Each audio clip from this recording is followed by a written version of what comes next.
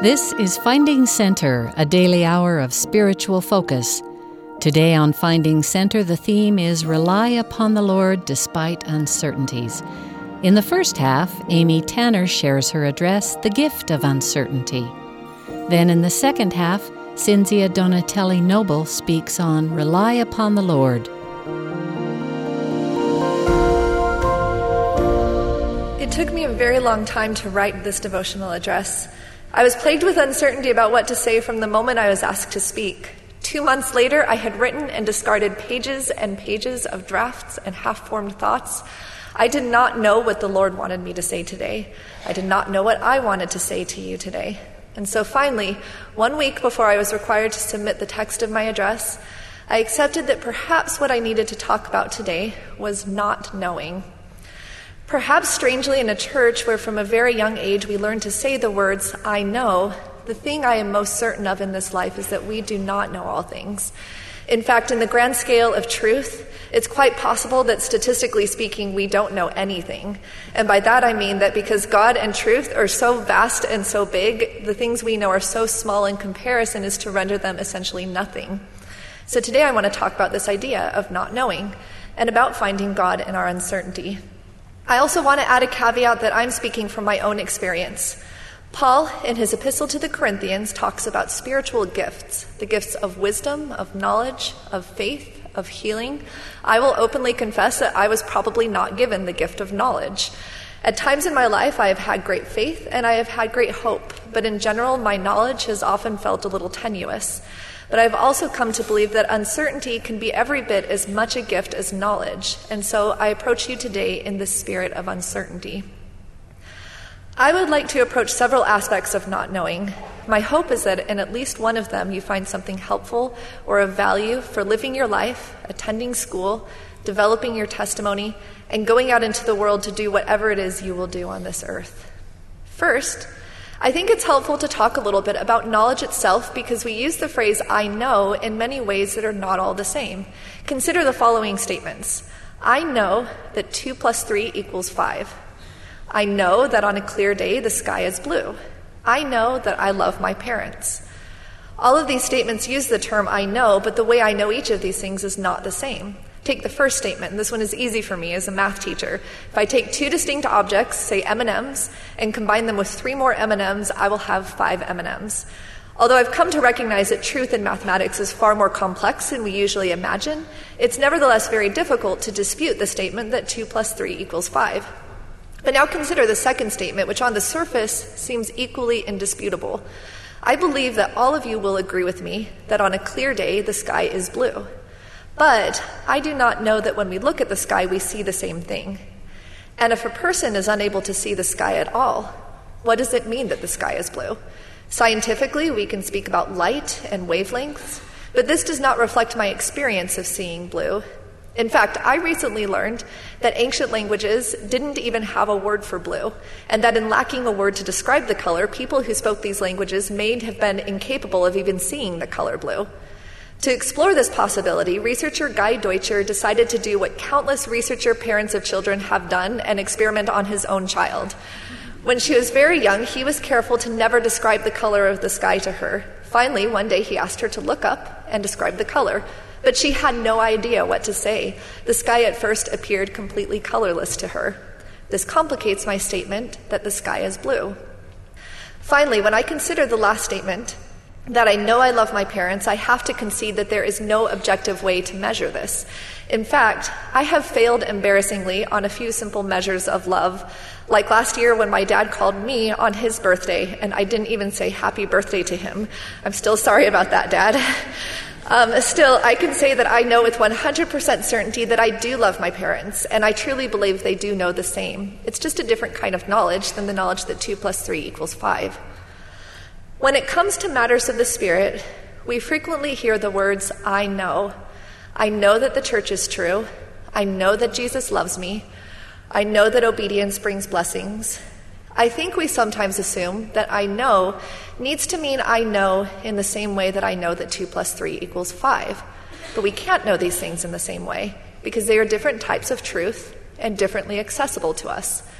What I think we usually mean is that we are equally confident in those things, and even then some of us are and some of us are not. Not all of us have been given the gift of knowledge. I believe it is important to understand the kind of knowledge we should be seeking. Knowledge that 2 + 3 = 5 is fairly set, but knowledge about the color of the sky is born of our experience with the sky. And not only is the color of the sky ever changing, but as we gain experience, our ability to describe what we are seeing and even our very ability to see can change and grow, just as our ability to know God can change and grow throughout our lives.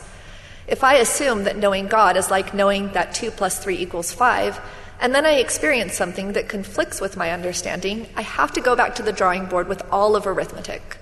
But if knowing God is more like knowing the color of the sky, apparent conflicts with my current understanding have the potential to expand rather than shatter my view. Knowledge of things of the Spirit is also manifested in how this knowledge drives our actions. It is far less important that I love my parents and that I know I love my parents than it is that I show that love to them and continue to try even when my expressions are imperfect.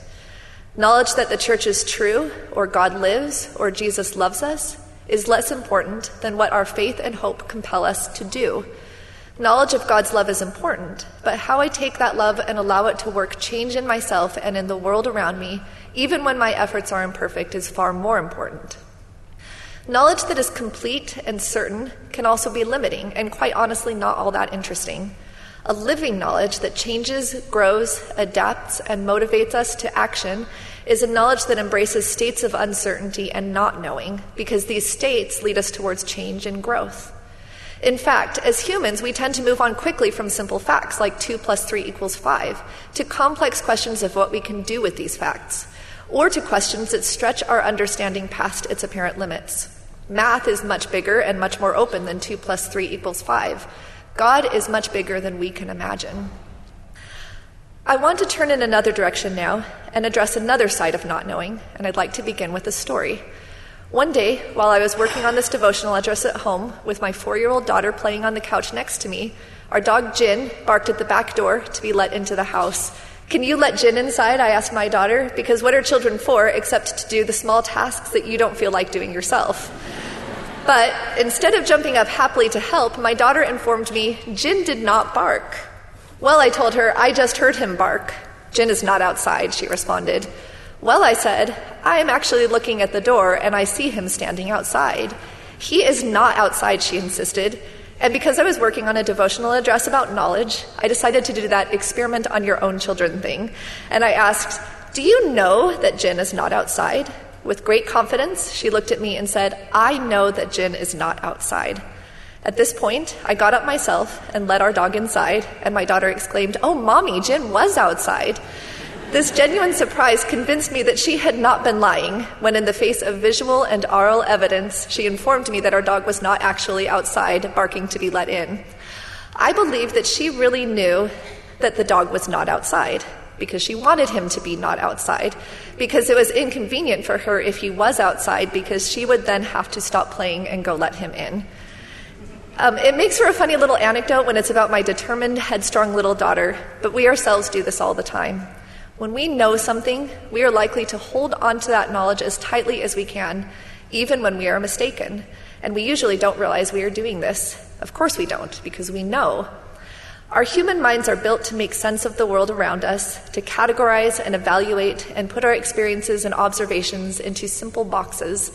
The ability to create order and organization out of the chaos that surrounds us is incredibly important to our survival and well-being.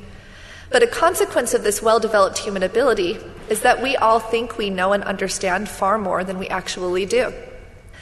One of my favorite stories from the history of mathematics is the story of the parallel postulate.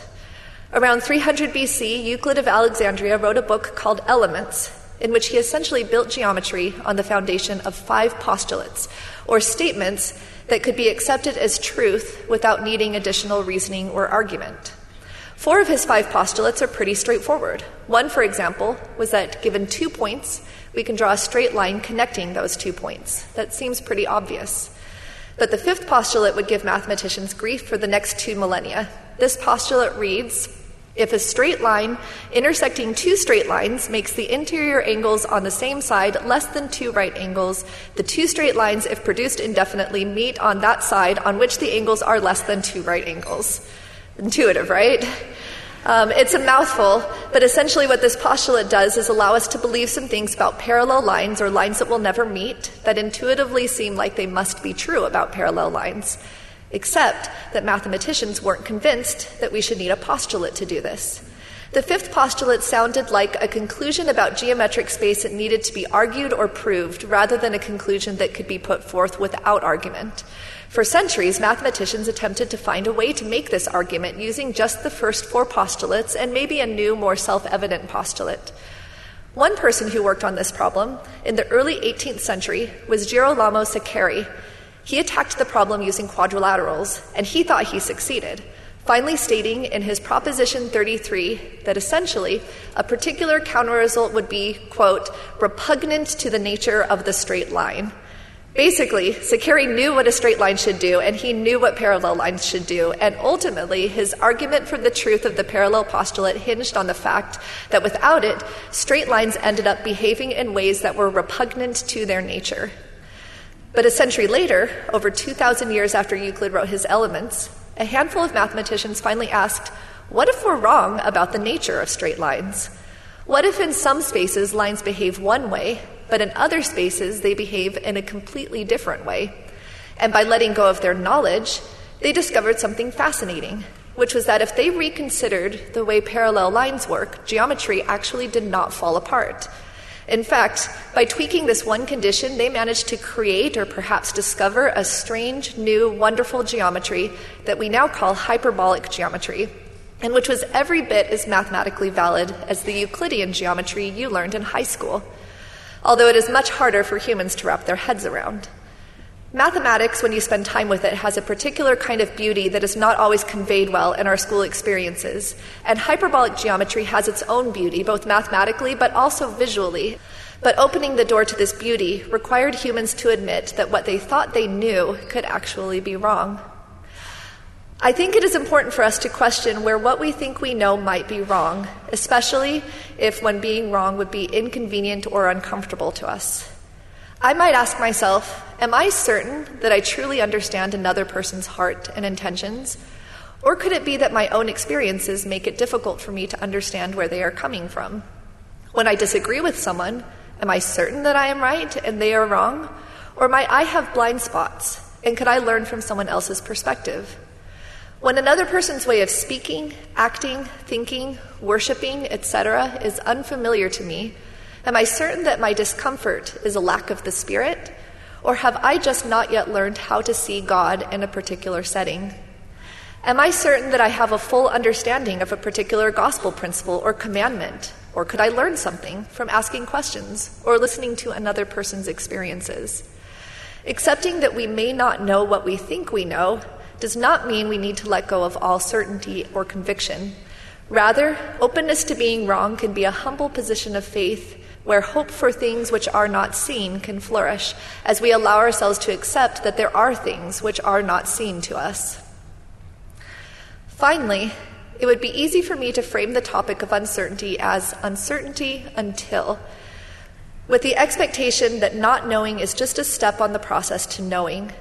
But while we might gain greater understanding throughout our lives, there is also no end to not knowing. And in fact, many times in our lives, we will face times when answers do not come, when not knowing is a permanent state. One of the things I have always loved about the gospel is the promise of answers and assurance to those who diligently seek. In fact, the story of our church in the latter days could be said to begin with James 1:5. If any of you lack wisdom, let him ask of God, that giveth to all men liberally and upbraideth not, and it shall be given him. I myself have experienced times in my life when I have felt guidance and answers flow to me from heaven. But in our hunger and thirsting after answers, we can come to see the entire purpose of the gospel as providing answers and overlook the mystery of God and the importance of questions. When I was young, I believed in the God of lost things. I have several memories of frantically praying to Heavenly Father that we could find that one last library book that was due today, because we couldn't go to the library until we had found every book, and I was sure I had looked everywhere. In retrospect, it's easy to look at the low stakes of that situation and see silliness in my frantic pleas. It's easy to explain away the fact that the book was always found eventually. But still, I have had a small handful of specific experiences where I felt an inconsequential prayer was answered in a way that was difficult for me to explain away.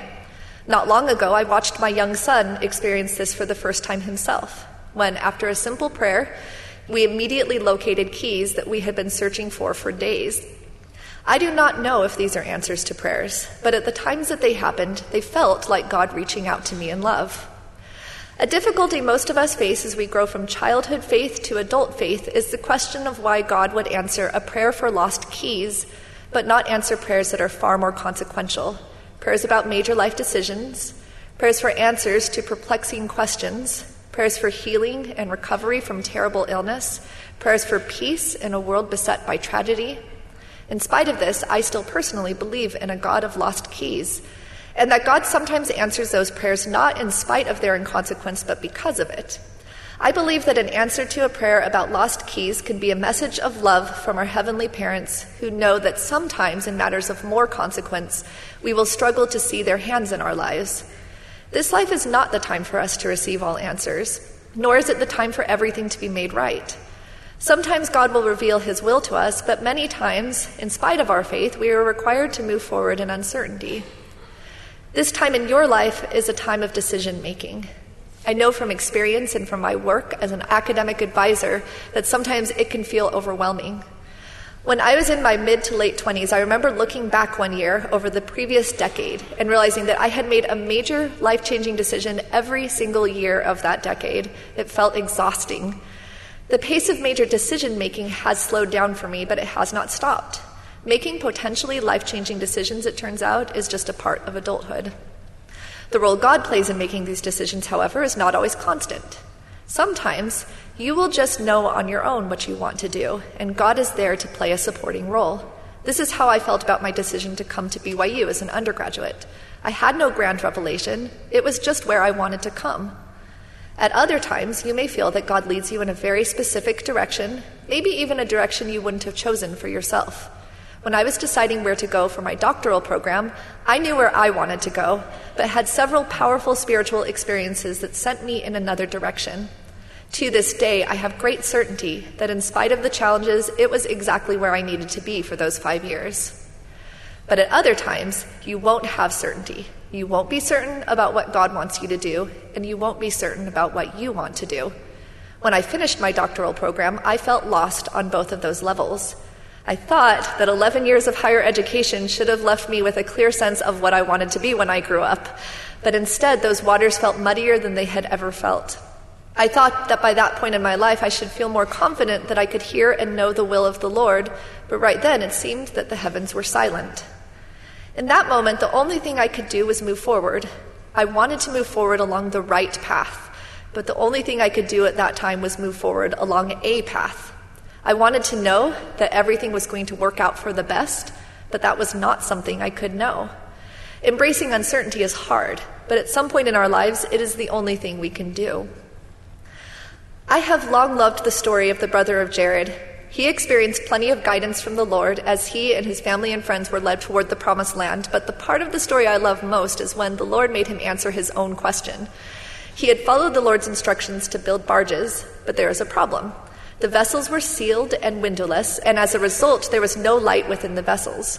When the brother of Jared approached the Lord, he appeared to expect an answer. "O Lord," he said, "I have done even as thou hast commanded me, and I have prepared the vessels for my people.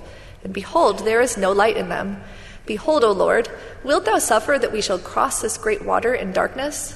But instead of providing the brother of Jared with a solution, the Lord tells him what he probably already knew. You can't make windows, and you can't have fire. And then he turns it back to the brother of Jared and essentially asks, "What do you think?" Most of the time when I truly don't know what to do, I would just rather have God tell me what to do because I'm pretty sure I might make a mess of things and that God could keep me from making a mess of things. And when left to our own devices, as we so often are, when we are left to press forward in the face of uncertainty, as we so often are, eventually we will all make a decision we regret, or hurt someone we intended to help, or follow a path to a dead end, or find ourselves at the wrong place at the wrong time. The brother of Jared thought about the Lord's question and decided to produce 16 stones from molten rock for the Lord to touch so that they might shine. "Do not be angry with thy servant because of his weakness," he said, "but you have given us a commandment that we must call upon thee, that from thee we may receive according to our desires." And the Lord granted him his desire and reached out his hand to touch the stones and make them shine. In embracing the uncertainties of life and moving forward in spite of knowing that all might not turn out as we would hope or like, we create our own stones for the Lord to touch and turn to light. Maybe something good will happen when we move forward in darkness. Maybe something bad will happen. Probably we'll get a little bit of both. But God can touch all of those stones. If we make our decision and offer our decision up to the Lord, He can turn all our stones to light. He can give us opportunities to do good, build relationships, find faith, change and grow, even with the stoniest of stones that we offer Him. As a teacher, I have spent a lot of time carefully planning lessons.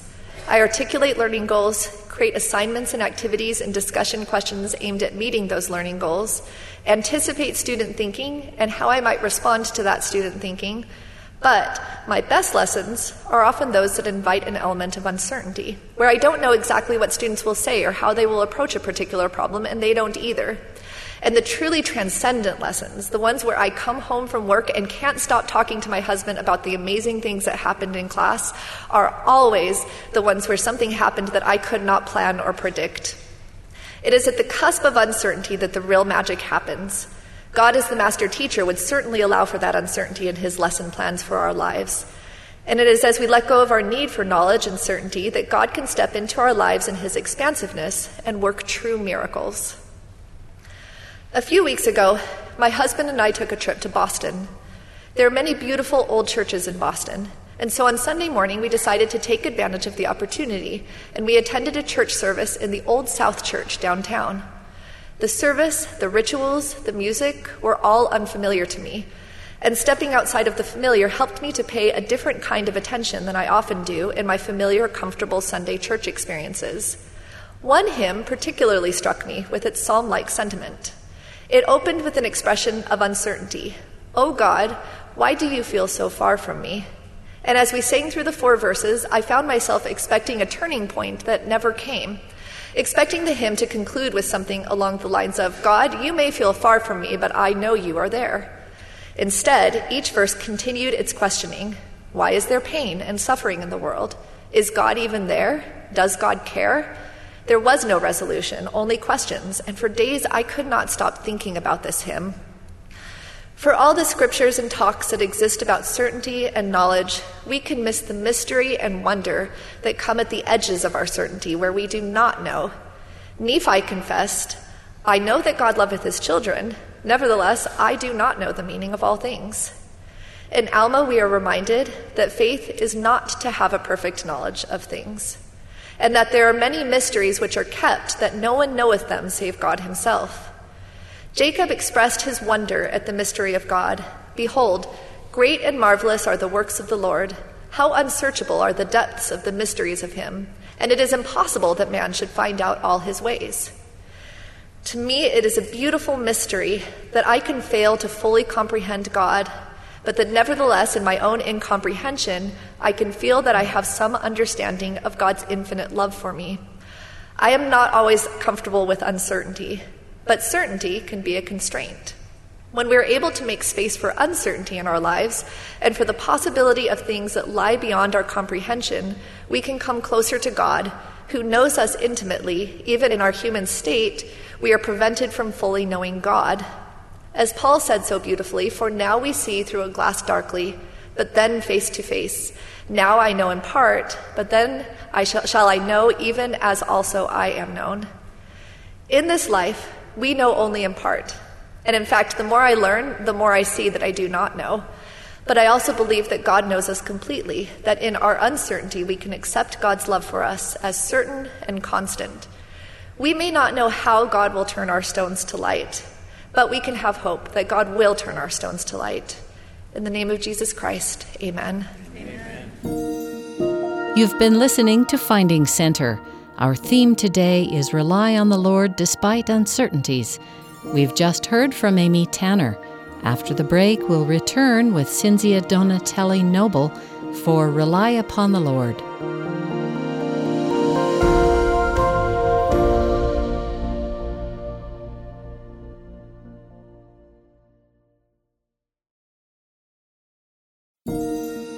This is Finding Center, a daily hour of spiritual focus. Our theme today is Rely on the Lord despite uncertainties.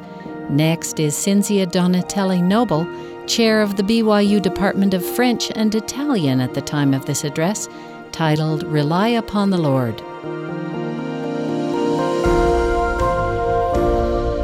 Today, I'm going to talk about something in which I have a strong testimony and in which I firmly believe. I can say without a doubt that my whole life has been a miracle. The very day I was born, some medical complications arose, and the doctor did not have any hope for my survival. Almost all of the other infants in similar situations had died a few days after birth. But I was a tiny little fighter, and the Lord preserved me. My life began with a miracle, and a miracle it has been indeed ever since. I'm sure that if each one of you now pauses and thinks about your own life circumstances, all of you can think of the many instances when you have been helped, preserved, guided, healed, or when you witness a miracle. We are all entitled to such blessings, and we receive them daily because we are children of a Heavenly Father who loves us and takes care of us. However, often we forget where these blessings come from, and we tend to believe that we succeed because we're strong, intelligent, or even handsome. We need to recognize more the Lord's hand in our life to be worthy of His blessings and to be humble in receiving them. Often, when I witness a miracle, I don't immediately recognize it as such, but I think that it was a circumstance or my own ability in accomplishing a certain task.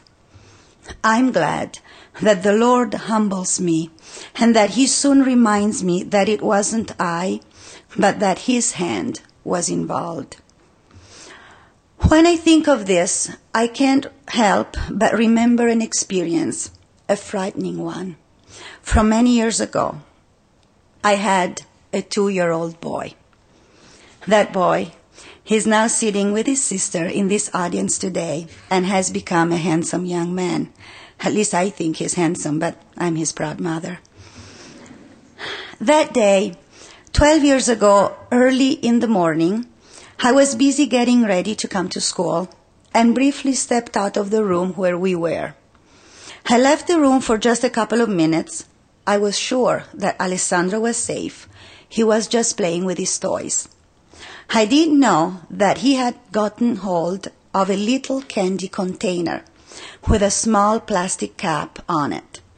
As he put the container in his mouth, as toddlers do, the plastic cap got loose and lodged in his throat. He coughed a couple of times, then the cap went in deeper in his throat and clogged it completely. In the other room, I was almost done doing whatever I was doing. I heard him cough, and I thought, I'll give Sandro some cough medicine in a moment, as soon as I'm done here. And I continued with my business. Then I don't know what happened.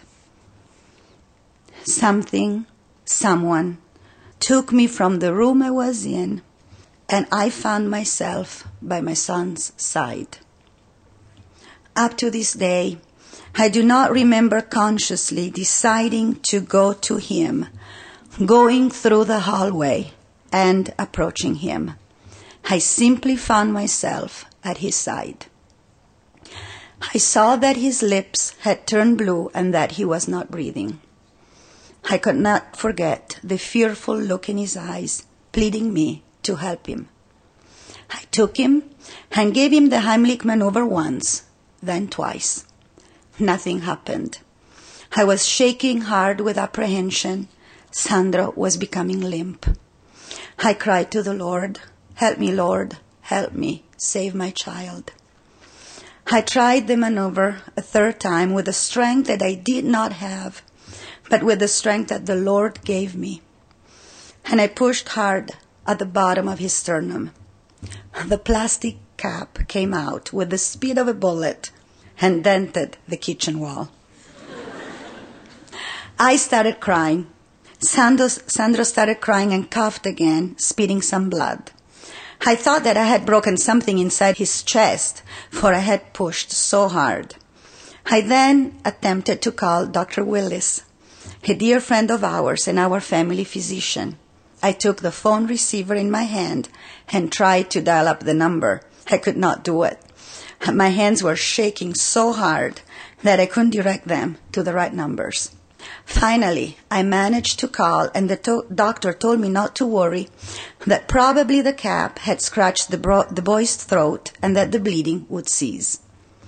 In fact, he stopped bleeding, and I sat down on the couch with Alessandro in my arms, crying and thanking the Lord for his help. The following 3 days, I had absolutely no strength in my whole body. I know that whatever was necessary to save my son never came from me. The Lord loved us so much and came to our rescue when we needed him the most. I pray that I never forget the source of that strength that I needed that day, and that I can always remember to be thankful for it. We can trust in the Lord. He does never forget any of us or any of our needs. Sometimes we do not get what we ask for. But let's stop and think for a minute. Maybe we're not supposed to get what we think we need. Even if our desires are just, maybe it's not the right time in our life, or maybe it's never going to be the right time in this mortal life. And we need to totally trust in the Lord, to put ourselves in his hands, and to accept our lot in life. This is not easy, but if we're close to the Spirit, it will be easier for us to accept what comes to us. When my father was deathly ill with cancer, I earnestly prayed that he would be healed, that his life would be spared. He was such a good man. He didn't deserve to suffer so.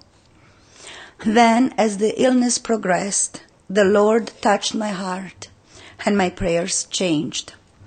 I asked that my mother and I would receive strength, patience, and an accepting attitude for whatever we were going to face. The Lord blessed us, and we were able to accept the passing of my dad. Even if the loss was great and the loneliness in our hearts deep, we felt peace in our souls. Several years ago, I had a friend, an older friend, who had many health problems. As she grew older, several physical ailments plagued her. She often complained about her situation and became depressed. I tried to help her, but for some reason I couldn't really reach out and felt frustrated myself. I sought advice from my dear mother-in-law and expressed to her my inadequacy in helping my friend. Sister Noble was herself an older lady with several physical limitations. She listened to me, thought a little, and then said a few, but very wise words. She said, "Your friend should have more faith and trust in the Lord." It is true. If we give of ourselves freely to the Lord, our burdens will be lifted and our hearts will be consoled. Several examples of hope and trust in the Lord have come to me from you, the young, beautiful, faithful students of this university. Over 10 years ago, I had an excellent student in my Italian classes. Let's call her Debbie. If she is listening, we'll recognize her story. Debbie was always punctual to class and in her assignments. She had always been an A student in the several classes she had taken from me. That semester, she was again enrolled in another one of my courses. One day, she had not arrived by 10 a.m. when the class began. It was the first time that she had been absent. I thought that she was probably ill. At 10 minutes after 10, she walked into the class and quietly sat down at one of the desks. I noted in my mind that that was strange, and then went on with my lesson. At the end of the class, she waited for everyone to leave. Then she approached me. She said, "Sister Noble, I'm sorry I was late for class today, but last night I had my 3rd miscarriage in 4 months." Her eyes were glossy with tears for the sorrows of having lost a much desired baby, and she was shaking a little. My dedicated, sweet, dear Debbie. I told her to go home immediately and to rest, and that we'll worry about the assignments later. She was discouraged by the recurring problem in her desire to become a mother, but serene in her countenance and faithful in her attitude.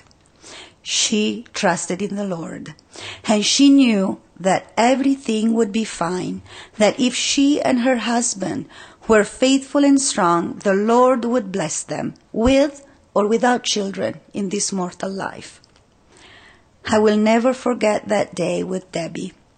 I admired her faith and strength, and hoped that I could have a fraction of it myself. I told her tongue-in-cheek that I would fail her if I found out that she didn't take the day off and got some rest. After a few years, I received a phone call from Debbie. She told me that she had 2 children and that she and her husband were very happy. Debbie, wherever you are, I will never forget you and your example. Thank you for it. Our human knowledge is so very limited. I often wonder how we can ever trust it. As I teach Italian 20th century literature, we read from many wonderful authors, men and women who have witnessed the horrors of 2 world wars, of fascism and of Nazism. At the beginning of that century, Italy and Europe were going through a time of decadence, when people didn't know the purpose of life. In Italy, this sentiment was even more acute since the new country, united in 1861 after centuries of foreign servitude and the sacrifice of many patriots, had looked to the future with hopes of political renovation and technological enhancements. People soon found out how feeble the foundations of human strength were and began asking themselves the same eternal questions. Who am I? Where do I come from? What am I doing here? Where am I going? Nobel Literature recipients Luigi Pirandello and Eugenio Montale asked themselves these same existential questions. Cesare Pavese searched for his roots, for his identity, for his purpose in life. Without the comfort of religion, this sensitive, gentle man felt alone and hopeless. These people wrote of their quest for a purpose and their failure in not finding it. How much desperation we see in those who do not have faith, and how much hope there is in those who, even in the most dire circumstances, let the Lord comfort them. In 2 Nephi 4:34 we read, O Lord, I have trusted in Thee, and I will trust in Thee forever. I will not put my trust in the arm of the flesh. One of the Lord's most chosen servants, our beloved prophet Joseph Smith, tried for a long time to find the true church by himself. He inquired with many learned people and preachers, but never got the right answer. He did receive perfect knowledge only when he gave himself to the Lord in the sacred grove. After that vision, his life was difficult for him. He was persecuted and finally murdered. Nonetheless, he was a forbearing and contented man, a man blessed in many ways, even in adversities. He had faith and trust in the Lord no matter what happened to him. His perspective was eternal. Let's all remember our eternal potential, and let's not be limited by our human dimension. We can do it if we're in tune with the Spirit of the Lord and if we accept the guidance of the Holy Ghost. President Spencer W. Kimball has said, and I quote, "The Holy Ghost is a personage of spirit and comes into our lives to lead us in the paths of righteousness. Each person on whom authoritative hands have been placed will receive the Holy Ghost. He will lead us unto all truth. And so we are a blessed people with all these special blessings. If one does not receive the great gift of the Holy Ghost, then it is his fault, and that he hasn't been spiritual enough or close enough to Heavenly Father." End of quote.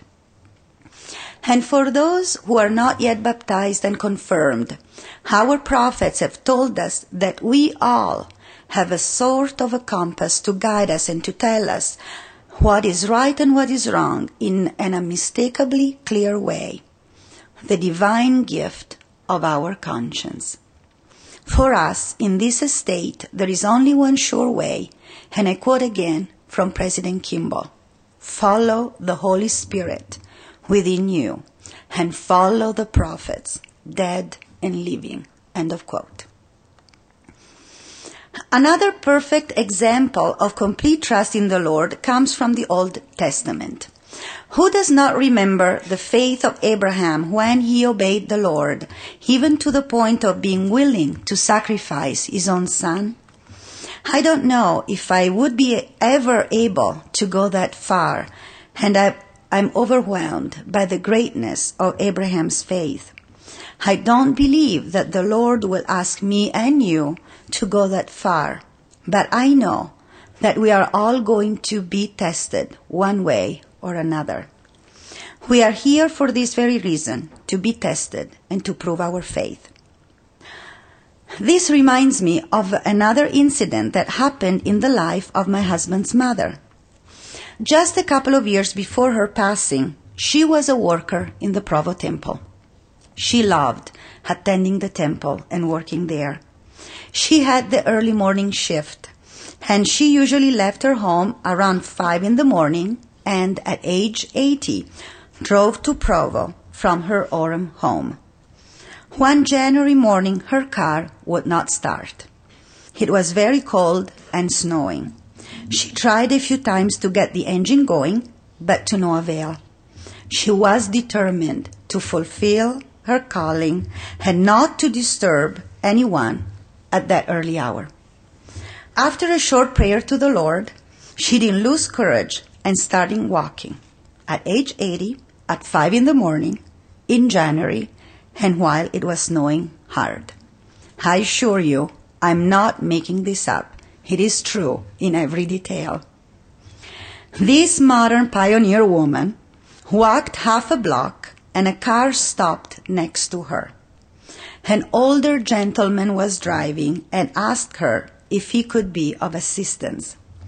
Sister Noble did not want to bother him too much and asked him where he was going to see if their two destinations were nearby. Well, he was also going to the temple and offered her a ride. When that afternoon she called us to take her back home and told us this story, we gently scolded her for not calling us that morning and urged her to promise us not to do it again. Then, with her usual sweetness and calm, she answered back and said, "Okay, I'll call you next time and I won't do it again. But you kids, you don't have enough faith." I knew that I would be all right. She said this simply, almost unbelieving of our concern. She was on the Lord's business, and He was going to help her. What were we worried about?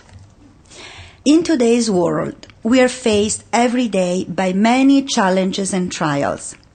Our modern, technologically advanced world will not be able to furnish all answers, all advice, all support. In an old little book, I found the following words which I believe are still true, and I quote, "Astronomy has mapped the heavens and attempted to number the stars, but on its sky chart we find no star of Bethlehem, and in its sky no sun of righteousness. Geology has combed the stratified layers of Earth's foundations, but it has found no rock of ages. Physics, with its electric light, has illuminated cities until the night is banished, but it knows not the light of the world. Mineralogy has sifted the stones of the earth and sounded the depths of the seas, but it has found no pearl of great price. Oh, the unwisdom of this age of the wise! Men, now as never before, by wisdom know not God." End of quote. It is up to us to know the Lord and to be in tune with His Spirit. So, when we are faced with life's challenges, we are ready to ask for help, and more importantly, we are ready to listen and are open to the Lord's comfort. Laman and Lemuel witnessed many miracles and prodigies, yet they were blind to the Spirit and did not recognize the miracles poured upon them. I pray that we can all be ready to always accept the Lord in our lives, and that when in 5, 10, or even 40 years, when we are so discouraged that we want to say, "I give up, I can't go on like this anymore," we can be alert and responsive to the whispering of the Spirit. Our whole life is a mission for the building of the kingdom, and we all need to feed our spiritual bodies as well our physical bodies and our minds. We have to do this daily because spiritual starvation is a constant danger today. Many of you have gone on full-time missions, and many of you are preparing to go out soon. Relying on the Spirit is the best preparation for missionary work. In 1974, 2 missionaries who were in Italy came and knocked at my door. My mother was alone at home that day, and before letting them in, she looked through the peephole of our door on the 7th floor of the apartment building in which we lived. You see, the week before, one of her friends was attacked in her home while she was alone. 2 young men had introduced themselves as employees of a utilities company, and the woman allowed them in the home to check the gas lines. They seized her, hit her in the forehead with a gun, fired a shot in the air to scare her, and robbed her of all her jewelry. My mother had gone to visit that friend in the hospital just a couple of days earlier. Now she was not going to let those 2 young men with a foreign accent into her house, especially when no one else was there. She told them that she was the maid and that she was not allowed to let anyone in. The 2 missionaries left, marked my address with a check, and went on to the next home. A few days later, they happened in my neighborhood again, and the same scenario followed. My mother was home alone, and the missionaries were not permitted to enter. You all return missionaries can relate to this experience, and I'm sure that you remember how disappointed you were in similar situations. Well, as you know, after 2 or 3 unsuccessful tries, missionaries usually don't go back to the same place and try to find friendlier people. Those 2 missionaries were later assigned to a different neighborhood and for a while worked in another area of the town. Some time went by, and one day my mother saw a missionary street board in the main square of our town. Her interest was immediately drawn by the pictures and the writings on the board, and she began talking to the missionaries. Suddenly, it started to rain. One of those thick and abrupt rainstorms of central Italy that keep the country beautifully green, but that also catch you by surprise. My mother ran away to take cover, but still had many questions in her mind and didn't have the time to give her name or address to the missionaries. The next day or so, the same first two missionaries happened by, and I underline happened, into my neighborhood again. They were still working in another part of town, but that day they decided to take a different way home. One of the missionaries, as they were walking down the street, asked the other one if they should try again that building on 71 Carducci Street, on the 7th floor. His companion told him that it was a waste of time. They had already tried 3 times before. The first missionary then spoke again to his companion and said, "I don't know why, but I know that we have to go back to that residence. I have no explanation, no reason. I just know that I feel that we have to try again."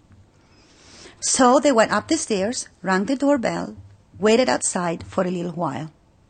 My mother was alone again, but that day, that time, she did open the door, and she let them in.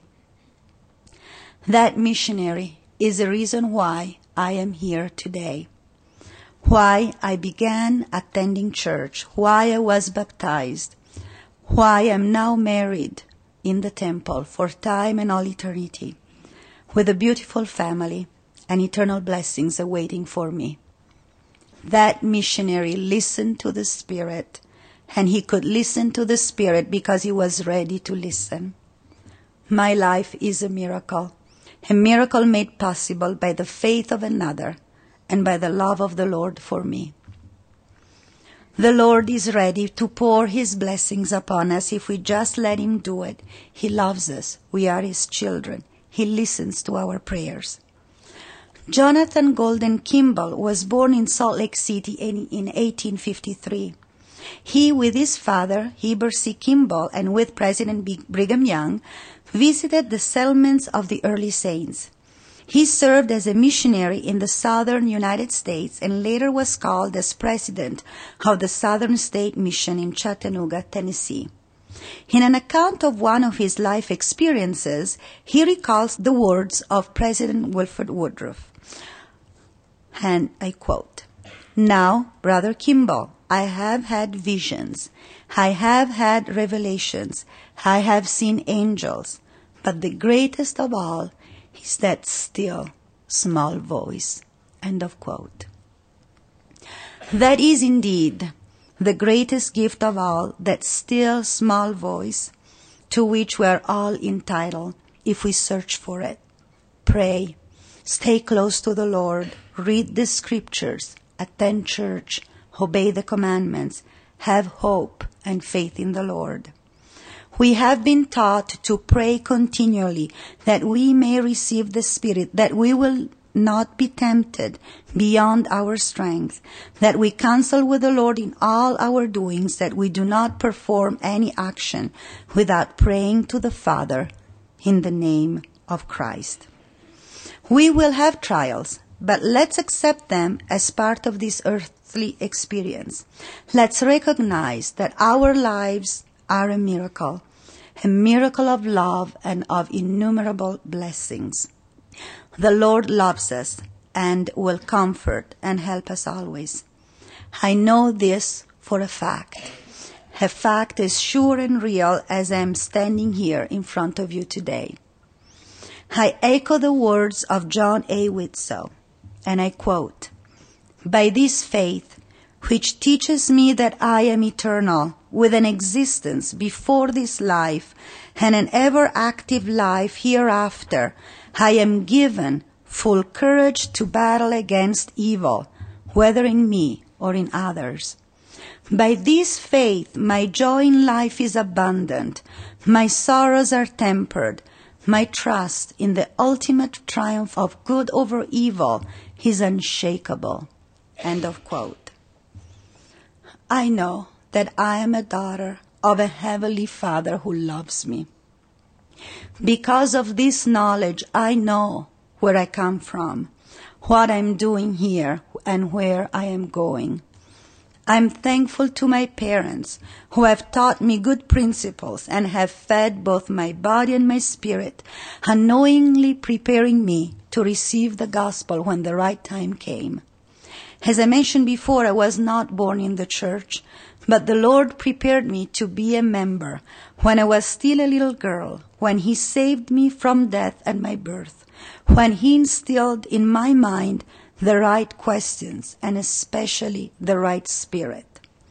I longed for a prophet.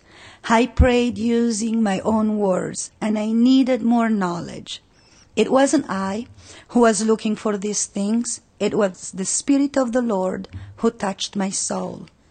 President Brigham Young said, and I quote, "When true doctrines are advanced, though they may be new to the hearers, yet the principles contained therein are perfectly natural and easy to be understood, so much so that the hearers often imagine that they had always known them. This arises from the influence of the Spirit of truth upon the spirit of intelligence that is within each person." End of quote. Dear brothers and sisters, I know that the church is true. I know that President Hinckley is a prophet of God to guide and to direct us, that we are the children of a loving Heavenly Father. I know that if I'm faithful and worthy, I will always receive the blessings of which I am in need. Finally, as I read on one of those emails that bounce from computer to computer and you don't know from where they originated, I quote, "May you have enough happiness to make you sweet, enough trials to make you strong, enough sorrows to keep you human, enough hope to bring you joy." And I say these things in the name of our Savior, our elder brother, Jesus Christ. Amen. You've been listening to Finding Center. Join us every weekday for an hour of inspiration and spiritual focus. Today's theme was Rely on the Lord Despite Uncertainties, with thoughts from Amy Tanner and Cinzia Donatelli Noble. Find links to the full text, audio, and video of these addresses at byuradio.org/findingcenter.